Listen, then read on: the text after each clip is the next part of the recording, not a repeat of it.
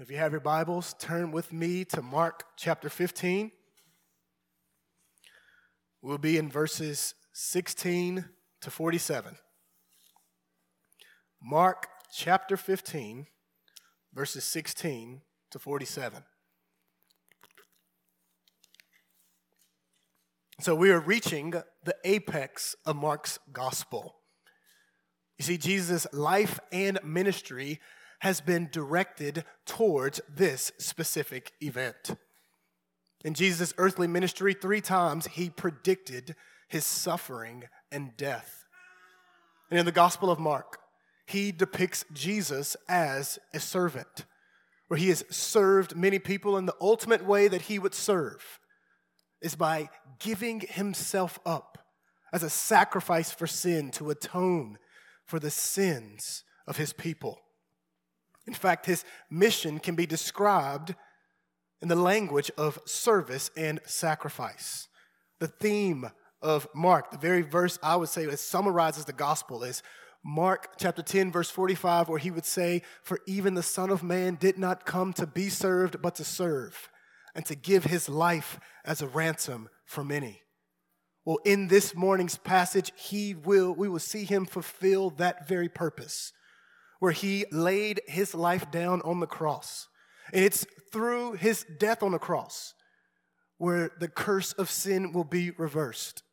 You see, what God promised back in Genesis 3, when sin entered into the world, what the sacrificial system in the Old Testament pointed to, and the prophecy of the suffering servant in Isaiah 53, it all finds its fulfillment in today's passage, where Christ bore the wrath of God in the place of sinners to save us. You see, Jesus' crucifixion and his resurrection, it is the centerpiece of the Christian faith. It is the heart of the Christian's confession. For through it we have salvation from judgment, and that salvation came through judgment as Jesus vicariously bore it on our behalf. You see, through Jesus' sacrifice on the cross, we have forgiveness through sacrifice, life through death, reconciliation through condemnation.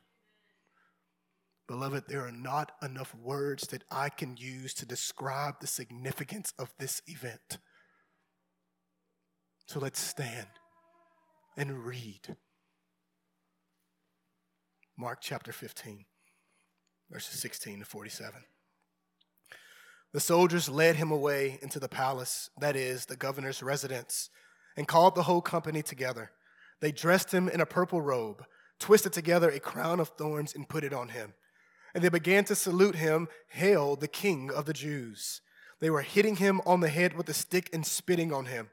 Getting down on their knees, they were paying him homage. After they had mocked him, they stripped him of the purple robe and put his clothes on him. They led him out to crucify him. They forced a man coming in from the country who was passing by to carry Jesus' cross. He was Simon of Cyrene, the father of Alexander and Rufus. They brought Jesus to the place called Golgotha, which means place of the skull. They tried to give him wine mixed with myrrh, but he did not take it. Then they crucified him and divided his clothes, casting lots for them to decide what each would get. Now it was 9 a.m. when they had crucified him. The inscription of the charge written against him was, "The King of the Jews." They crucified 2 criminals with him, one on his right and one on his left.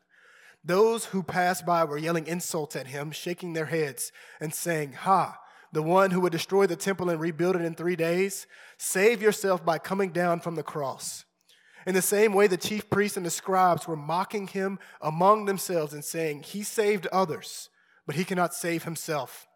Let the Messiah, the King of Israel, come down now from the cross so that we may see and believe." Even those who were crucified with him taunted him.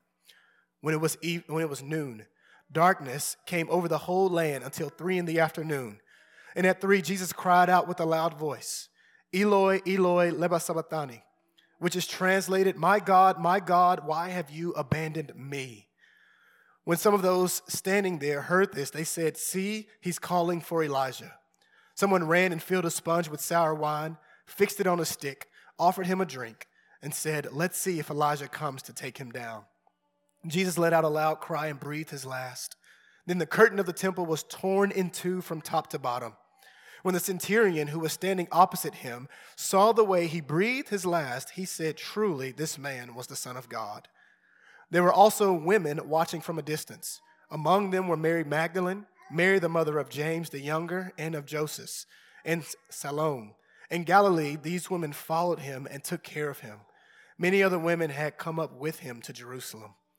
When it was already evening, because it was the day of preparation, that is, the day before the Sabbath, Joseph of Arimathea, a prominent member of the Sanhedrin, who was himself looking forward to the kingdom of God, came and boldly went to Pilate and asked for Jesus' body. Pilate was surprised that he was already dead. Summoning the centurion, he asked him whether he had already died. When he found out from the centurion, he gave the corpse to Joseph. After he brought some linen cloth, Joseph took him down and wrapped him in the linen. Then he laid him in a tomb cut out of the rock and rolled a stone against the entrance of the tomb. Mary Magdalene and the mother of Joseph were watching where he was laid. You may be seated. You see, in this morning's passage, we will see how Jesus saves his people. And our big idea would communicate it in the way that he saves. Our big idea is this, that Jesus saves through his suffering and death. Jesus saves through his suffering and death. And we have two scenes that we would see from this passage. The first scene is Jesus' shameful humiliation by man. Jesus' shameful humiliation by man. And second, we will see Jesus' saving death for man.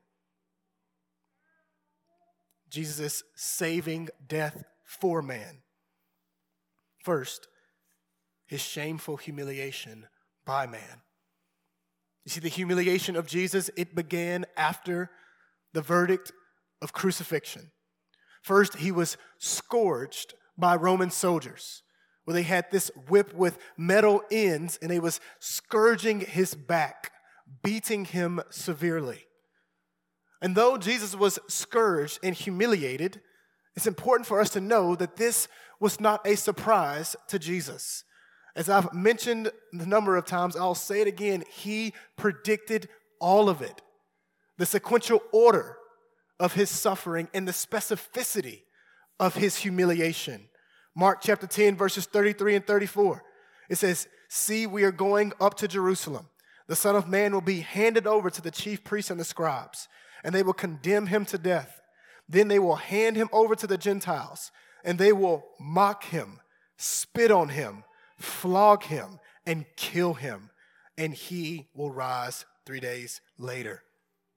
You see, Jesus, he described his humiliation in great detail. And here we begin to see it take place. You see, he was charged as the king of the Jews because he confessed to be the Messianic king. The soldiers knew it, and so the soldiers derided him for it. You see, they had a depraved view of entertainment to the point to where they dressed Jesus. After beating him, they dressed him in the attire of a king, put a purple robe around him, twisted a crown of thorns, and caused him to suffer by shoving it on his head. They would mock him, bow before him, salute him, all in sarcasm, all in mockery, to humiliate and tease him. You see, the ridicule revealed their actual view of Jesus. In their mind, he was no king, but the scum of the earth. Dehumanized. He was viewed as a criminal. Well, in fact, he is God in the flesh, the eternal one who became man. And here we see the Son being scorned. The maker of man has subjected himself to the mockery by man. The one who is the object of angels' worship has become the object of these soldiers' ridicule. You see, he came to save sinners, and here he is being shamed by them. You see, if you combine this section with chapter 14, we'll see that his humiliation was done by Jew and Gentile, the religious and the irreligious, the self-righteous and pagans. Those who need him have scorned him. And we see it today.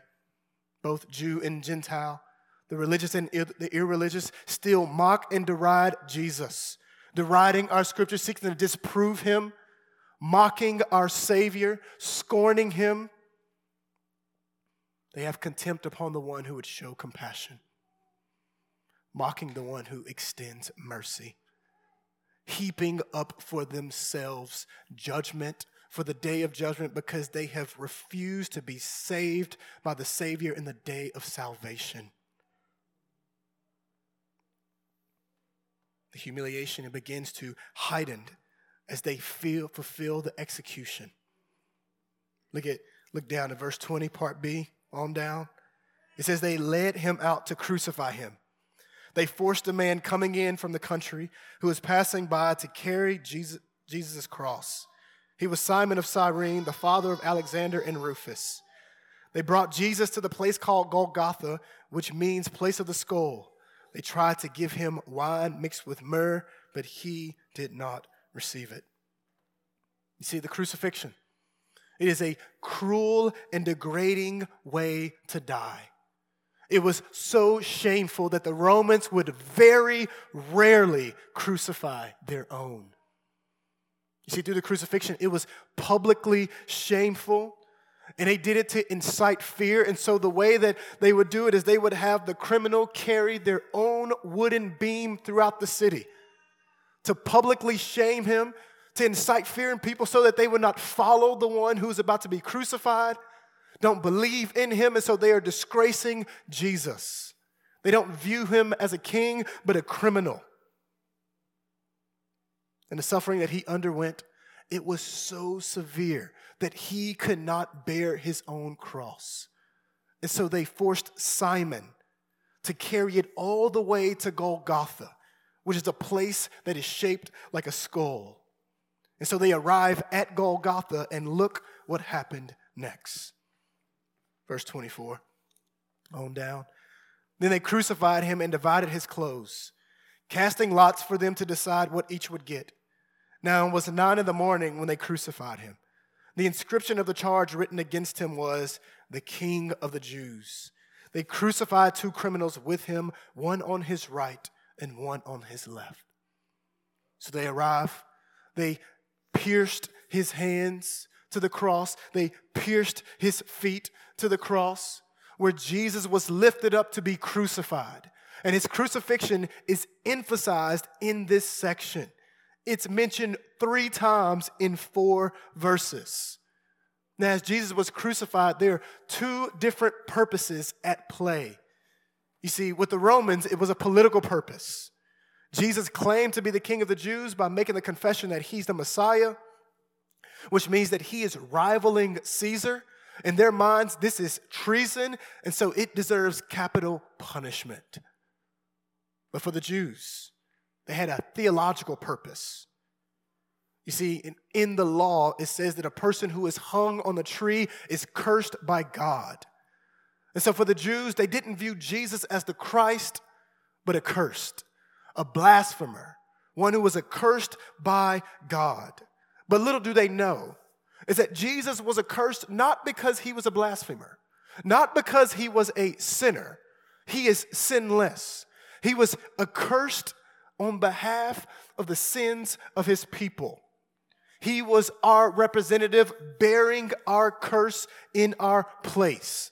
Isaiah chapter 53 verse 5 would say that he was pierced not for his transgressions because he has none. He was pierced for our transgressions. He was crushed for our iniquities. You see, it was we who rebelled against God, not him. It is we who deserve God's wrath, not him. And yet it was he who paid for it, not us. You see, Jesus took upon himself the humiliation that we deserve. And it's because of God's grace. You see, friends, beloved, don't miss this. the humiliation that Jesus experienced, it was done by us and it was done for us. It was God's will to save us from judgment by his Son bearing the cross. And as he was humiliated, he fulfilled Scripture. As we read in Psalm 22, Jesus fulfills it. He is the righteous one who was nailed to the tree and they gambled for his clothes. He's also the righteous one, as Isaiah 53 prophesied, who died with the criminals. Isaiah 53 verse 12, he was counted among the rebels. You see, his humiliation, it wasn't aimless or coincidental, but it was purposeful and providential.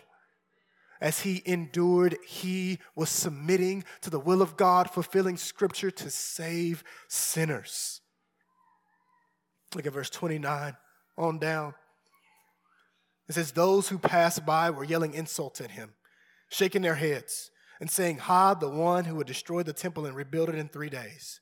Save yourself by coming down from the cross."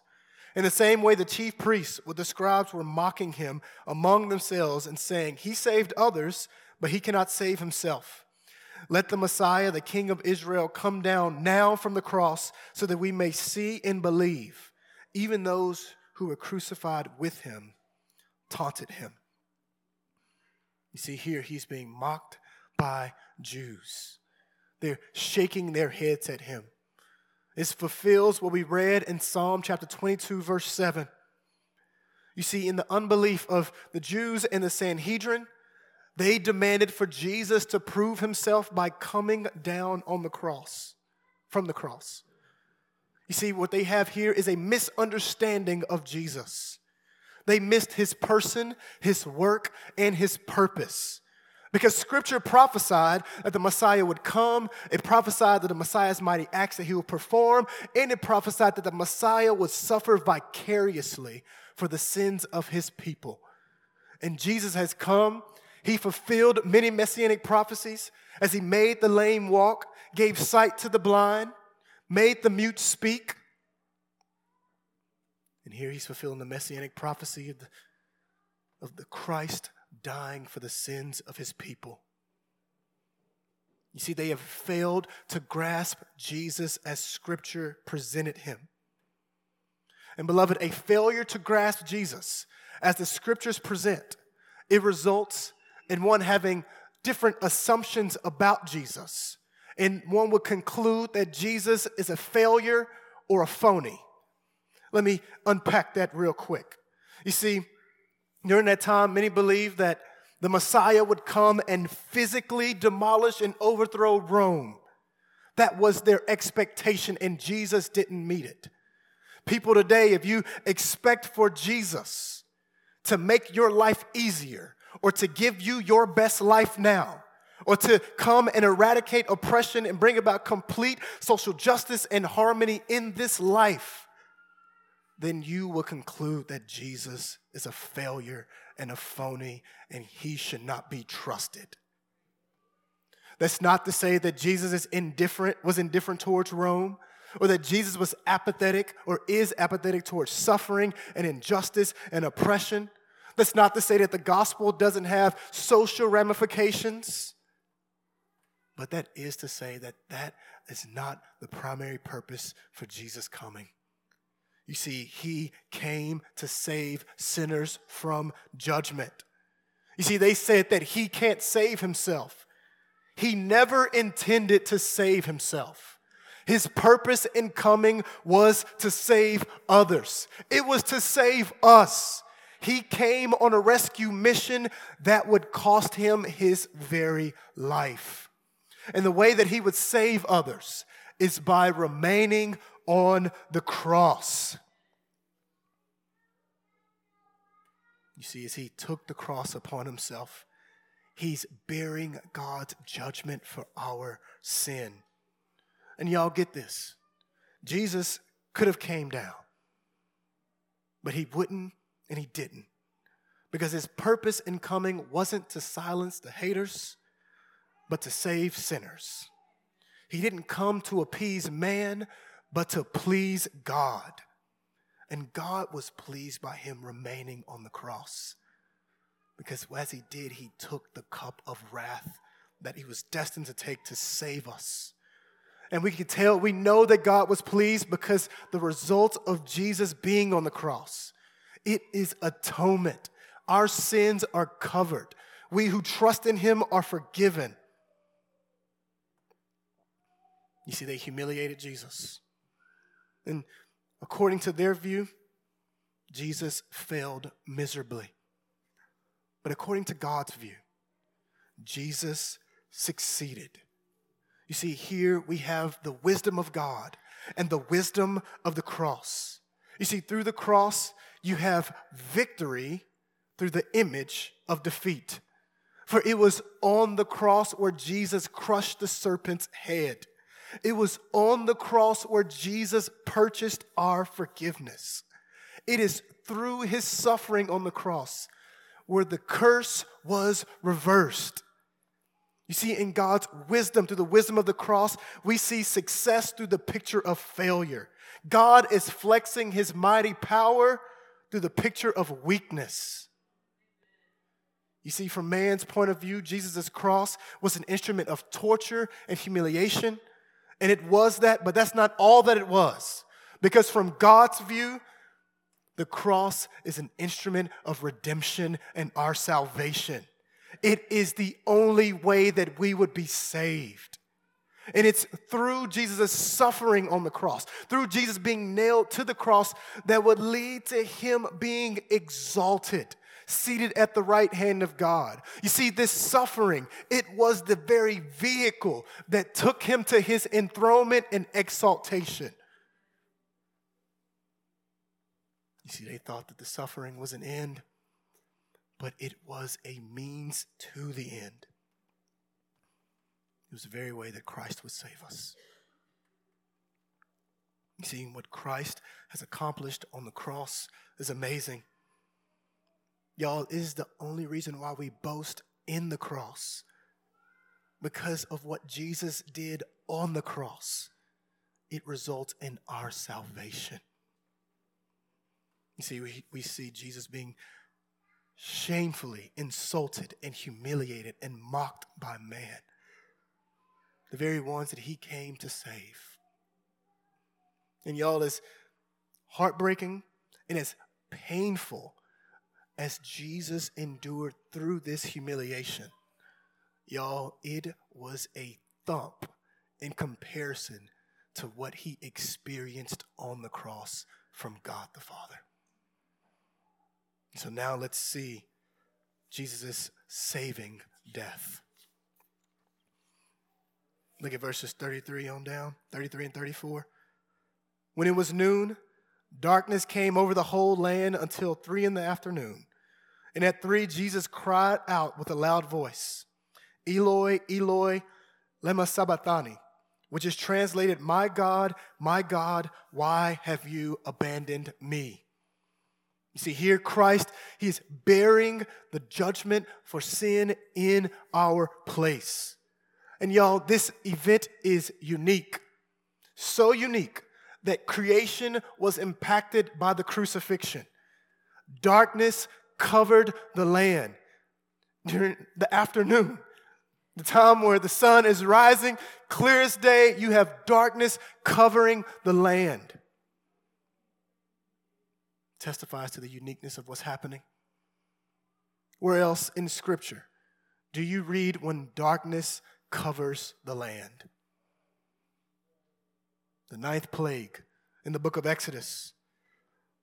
Think about it. As God judged Pharaoh and Egyptians through darkness. They were judged for their rebellion. And do you guys remember what came after the 9th plague?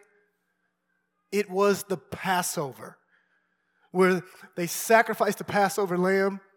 When Israel was spared from judgment, Egyptian firstborns were killed, and it brought about an exodus.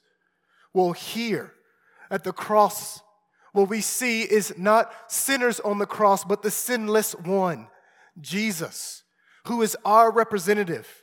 And like in Exodus, here at the cross, darkness covers the land.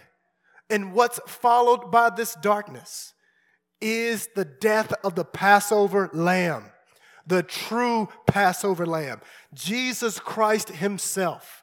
And as he dies, he fulfills the Passover and he brings about a new exodus where all who trust in Jesus, we have been delivered from sin's penalty and liberated from its power, no longer slaves, but we have been made new because the Passover lamb was sacrificed in our place.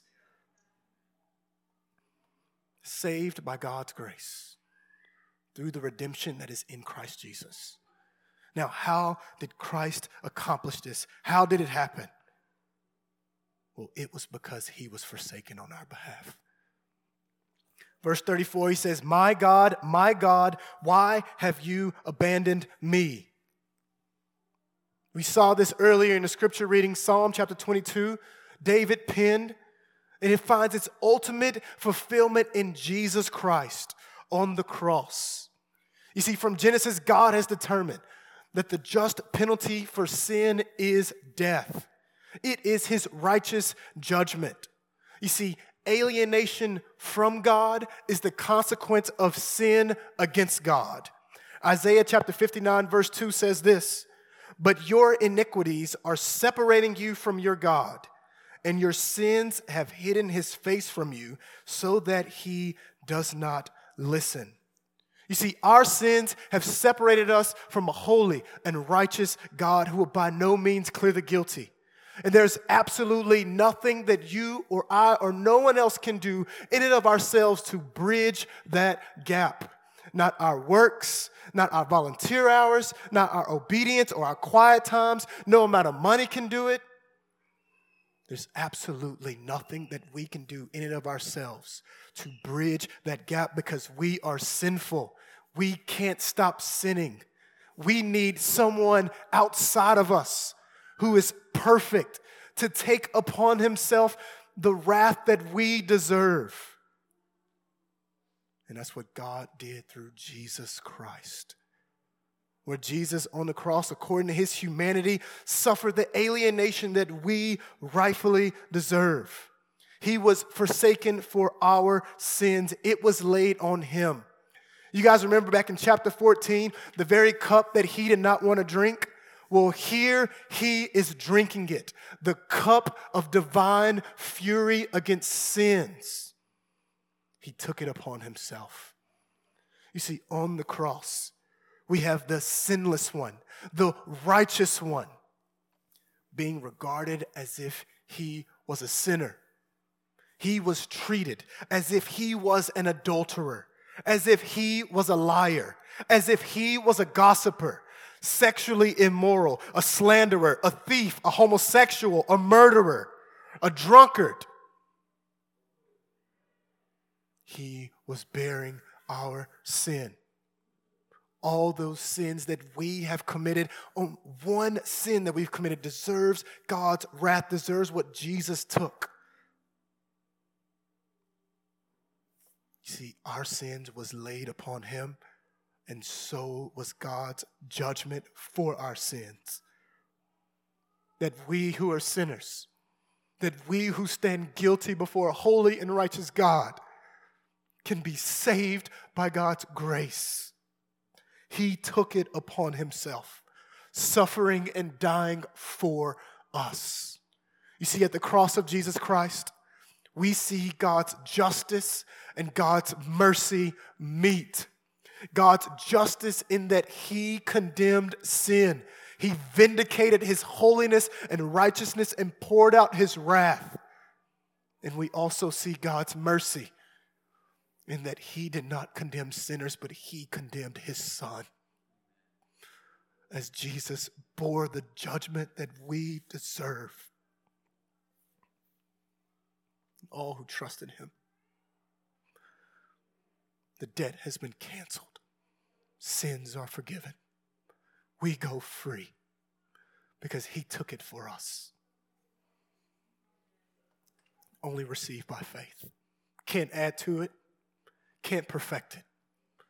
The sacrifice is once for all, completely forgiven and purified by the grace of God.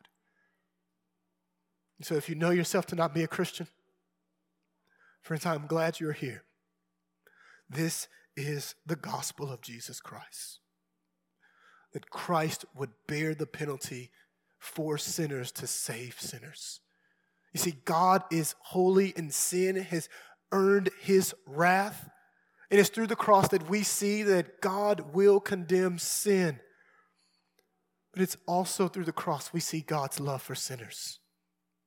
You see, when we're wronged, we demand justice. But when we wrong others, we desire mercy. We have wronged God. And yet God is extending mercy to us. We didn't beg him for it. We didn't convince him to do it. He, in his love, had this plan all along. And that mercy is extended through his son's sacrifice. You receive his mercy by receiving his son, the beloved one. Friends, if you're not a Christian, I would implore you to turn from your sin and trust in Jesus. You can be forgiven and be saved by God's grace. Any of our members can talk to you more after service. Here we see God's love for us. As God's wrath is satisfied through the sacrifice of his son. And as Jesus suffered, as usual, the Jews, they missed it. Look at verse 35 and 36. When some of those standing there heard this, they said, "See, he's calling for Elijah." Someone ran and filled a sponge with sour wine, fixed it on a stick, offered him a drink, and said, "Let's see if Elijah comes to take him down." You see, as usual, they missed it. Now, why would they assume these things? Two reasons. One, Eloi sounds like Eli. And secondly, commentaries was helpful in this. Back then, there was an assumption that Elijah would come and rescue a righteous person in critical times. Now, there's no scripture to support that, just a view that they had. And obviously, it didn't happen. But look what did happen. Verse 37, Jesus let out a loud cry and breathed his last. You see, he gave up his life. His mission is completed. Redemption accomplished. And the reason why I say that is look at what took place afterwards. Verse 38, then the curtain of the temple was torn in two from top to bottom. You see, in the temple, it was a place where God dwelt with man. And in the temple, there was a veil that separated the holy place from the Holy of Holies. And in the Holy of Holies, that's where God's presence dwelt. You see, God dwelt with man, but man couldn't enter God's presence because God is holy, perfect, and pure. Man is sinful and unrighteous. And so if man were to enter God's presence, it would inevitably result in death. And this goes back all the way back to the garden. You see, what was lost in the garden was restored through the cross. You see, Eden was a temple garden. It was a place where God dwelt with man, where Adam walked with God. But when Adam rebelled against God, he was exiled from the garden, sent away from God's presence. Well, God wanted to dwell with man, and so through the tabernacle and the temple, God dwelt with man, but man couldn't enter God's presence and live. Only the high priest, he could come once a year, the Day of Atonement, and he had to bring blood with him, where he had blood making sacrifice for his own sins and for the sins of the people of Israel.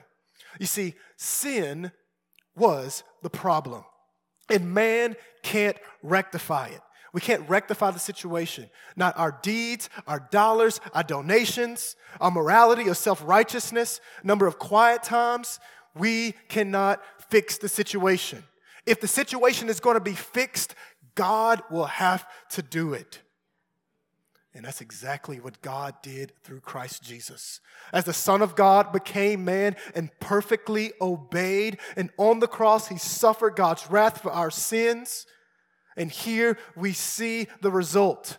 The curtain of the temple was torn from top to bottom. You see, like in Mark chapter 1, when God tore the heavens to declare that Jesus is God's beloved Son, well, here God tore the curtain to declare that by God's grace, we have access to his presence through faith in Jesus. You see, our sin was dealt with through the cross of Christ, where we have been cleansed, saved by God's grace. You see, our sin has exiled us from God's presence, but our Savior's death has brought us back. You see, through Jesus' death, we go from being barred to being welcomed, from being exiled to being invited.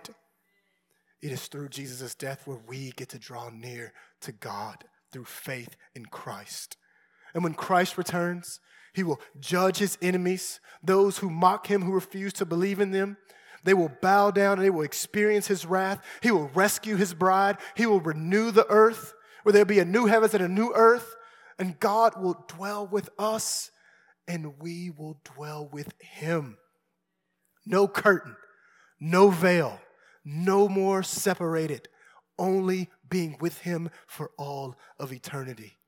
And it's all because of what Jesus Christ did for us on the cross. These are the benefits that Christ has purchased for us. And so now, let me talk to the kids and the teens. You see, in life, there are requirements that have to be met to have access to prestigious things. You know, if you want to make the honor society, you got to make really good grades. You want to make an all-star team, you have to have the most outstanding stats. You want to be first chair in the band, well, you have to be the best in your instrument. But if you want to be in God's presence, you have to be holy. You see, in the previous lists, you can merit your way to potentially gaining access to those things. But no one in and of themselves can gain access to God's presence. You see, you, like me, you're sinful. You sin against God in word, in deed, in thought, and motive. And like me, you need Jesus. You need someone to suffer in your place, and you need his blood to cleanse you. That is the only way that we can have access. Just like in a shower, how water cleanses us from the dirt, Jesus' blood cleanses us from our sins, so where through faith in him we stand holy and blameless. And so if you are a child and you have not trusted in Jesus, I would implore you this very day to receive Christ by faith, that you may draw near to God. You see, we see Jesus' death. It accomplished the tearing of the curtain. It also caused a confession from a Gentile. Look at verse 39. When the centurion who was standing opposite him saw the way he breathed his last, he said, "Truly, this man was the Son of God." You see, the centurion was struck by how Jesus died, the one who oversaw Jesus' crucifixion. Now, he has seen other crucifixions in the past. He's watched people die, be delirious and hallucinate, but here he sees Jesus be in total control. That he gave up his life. And so he witnesses it and he concludes that this one was the Son of God. You see, he understood Jesus' identity in light of Jesus' suffering and death. Now, in Mark's gospel, there are 3 times when Jesus' identity is confessed. It's the beginning, the middle, and the end. In the beginning, in Mark chapter 1, verse 1, Mark makes known that Jesus is the Christ, the Son of God. In the middle of Mark's gospel, when Jesus asked the disciples, "Who do you say that I am?" Peter confessed that Jesus is the Christ. And here at the end of the book, the centurion makes a confession that Jesus is the Son of God. You see, y'all, I believe that this centurion got saved. And the reason why I say that is because no one witnesses the crucifixion of the Son of God and concludes that he is the Son of God apart from God's regenerating work, apart from God revealing it to him. And y'all, this confession, it teaches us at least two things. Definitely more, but at least two. Number one, that Christ came to save Jew and Gentile. You see, his identity was confessed by a Jew and by a Gentile, by Peter and the centurion. Both Jew and Gentile are saved by God's grace through faith in Jesus Christ. So what this means is that our ethnicity or our sociological background is not a barrier for salvation. Both black, white, Asian, Indian, people of all nations, whether you're from Midtown, Germantown, South Memphis, Binghamton, anyone can believe in Jesus and be saved by God's grace. You just have to trust in his Son. And secondly, it teaches us that even the greatest sinner can be saved by God's grace. You see, if there's one in this passage that was probably voted least likely to be saved, it would be the centurion. He oversaw Jesus' execution. In fact, he may have participated in Jesus' humiliation. If there was one that you would think who God would condemn first, you probably would have guessed him, the one who oversaw the execution of God's Son. And yet, what we see is that he is the one who God would save first. You see, what this shows us is that there is no sin that is too great that God can't forgive. Now, some of you may be saying, well, Pastor, you don't know me. I've done terrible things in my past. To which I would say, so have I. And I will also say, you didn't oversee the execution of God's Son. If God would save and forgive him, if God would save and forgive me, then God can save and forgive any who trust in Jesus. He is a gracious God and mighty to save. In fact, Christ came to save sinners. 1 Timothy chapter 1, verse 15 says, "For the saying is trustworthy and deserving of full acceptance, that Christ Jesus came into the world to save sinners." You see, y'all, our sins are great, but God's grace is greater. And y'all, the centurion wasn't the only one impacted by Jesus' suffering and his death. You see, Simon of Cyrene, the man who carried Jesus' cross. You see, many believe that Simon was impacted and transformed by what he witnessed to the point of believing in Jesus and telling his family. Did you guys see that he's the father of Alexander and Rufus? Some of y'all may have thought that this may have been a random observation, a random detail to include, but it was purposeful. And we have to remember, let me break this down real quick. One thing we must remember is that Mark's audience are Roman Christians. And it's likely that these Roman Christians knew Alexander and Rufus. Now, why would I say such a thing? Because at the end of Romans chapter 16, the letter that Paul wrote to Christians in Rome, he mentioned Rufus by name.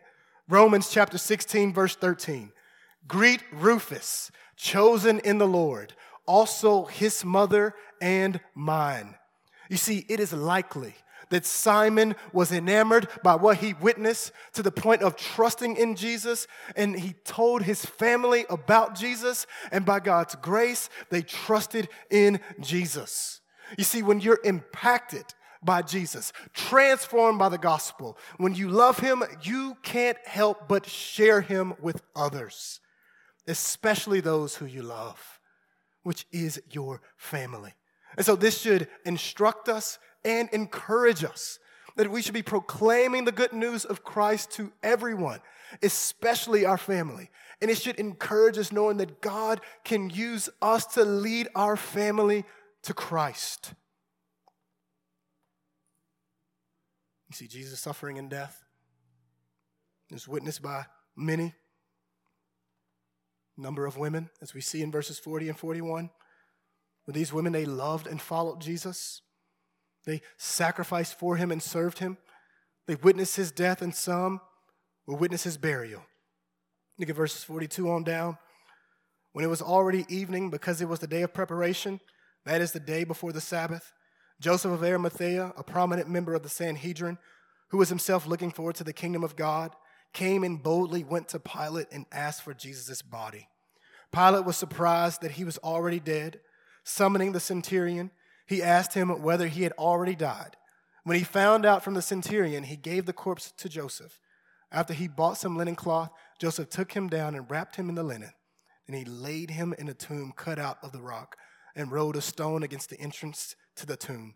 Mary Magdalene and Mary, the mother of Joseph, were watching where he was laid. You see, this section, it emphasized Jesus' death. Where we have Joseph, a member of the Sanhedrin, he boldly comes to Pilate. And it's bold because Joseph wasn't a family member, nor was he a known follower of Jesus. And it's bold because by requesting Jesus' body, he's showing his faith in Jesus. And remember, Jesus was crucified. The charge is that he's the king of the Jews. And so this request shows his faith in Jesus, which could have resulted in Joseph suffering like Jesus. You see, Joseph counted the costs and said that Jesus is worth it. And this should instruct us, because as Christ followers, we're to boldly confess Christ and identify with him, not only when it's convenient, but even when it is costly. And it's because Jesus is worth it. In light of his sacrifice for us, there is no sacrifice too great for him.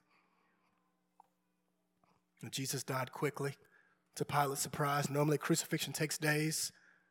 This one took hours. The death is confirmed. They give the body to Joseph. He receives it. He buried Jesus, and women watched. You see, our passage ends on a minor key. Things look grim. And y'all, it all happened as Jesus predicted. Mark chapter 10, I'll read it again. He says, "See, we're going up to Jerusalem. The Son of Man will be handed over to the chief priests and the scribes, and they will condemn him to death. Then they will hand him over to the Gentiles, and they will mock him, spit on him, flog him, and kill him."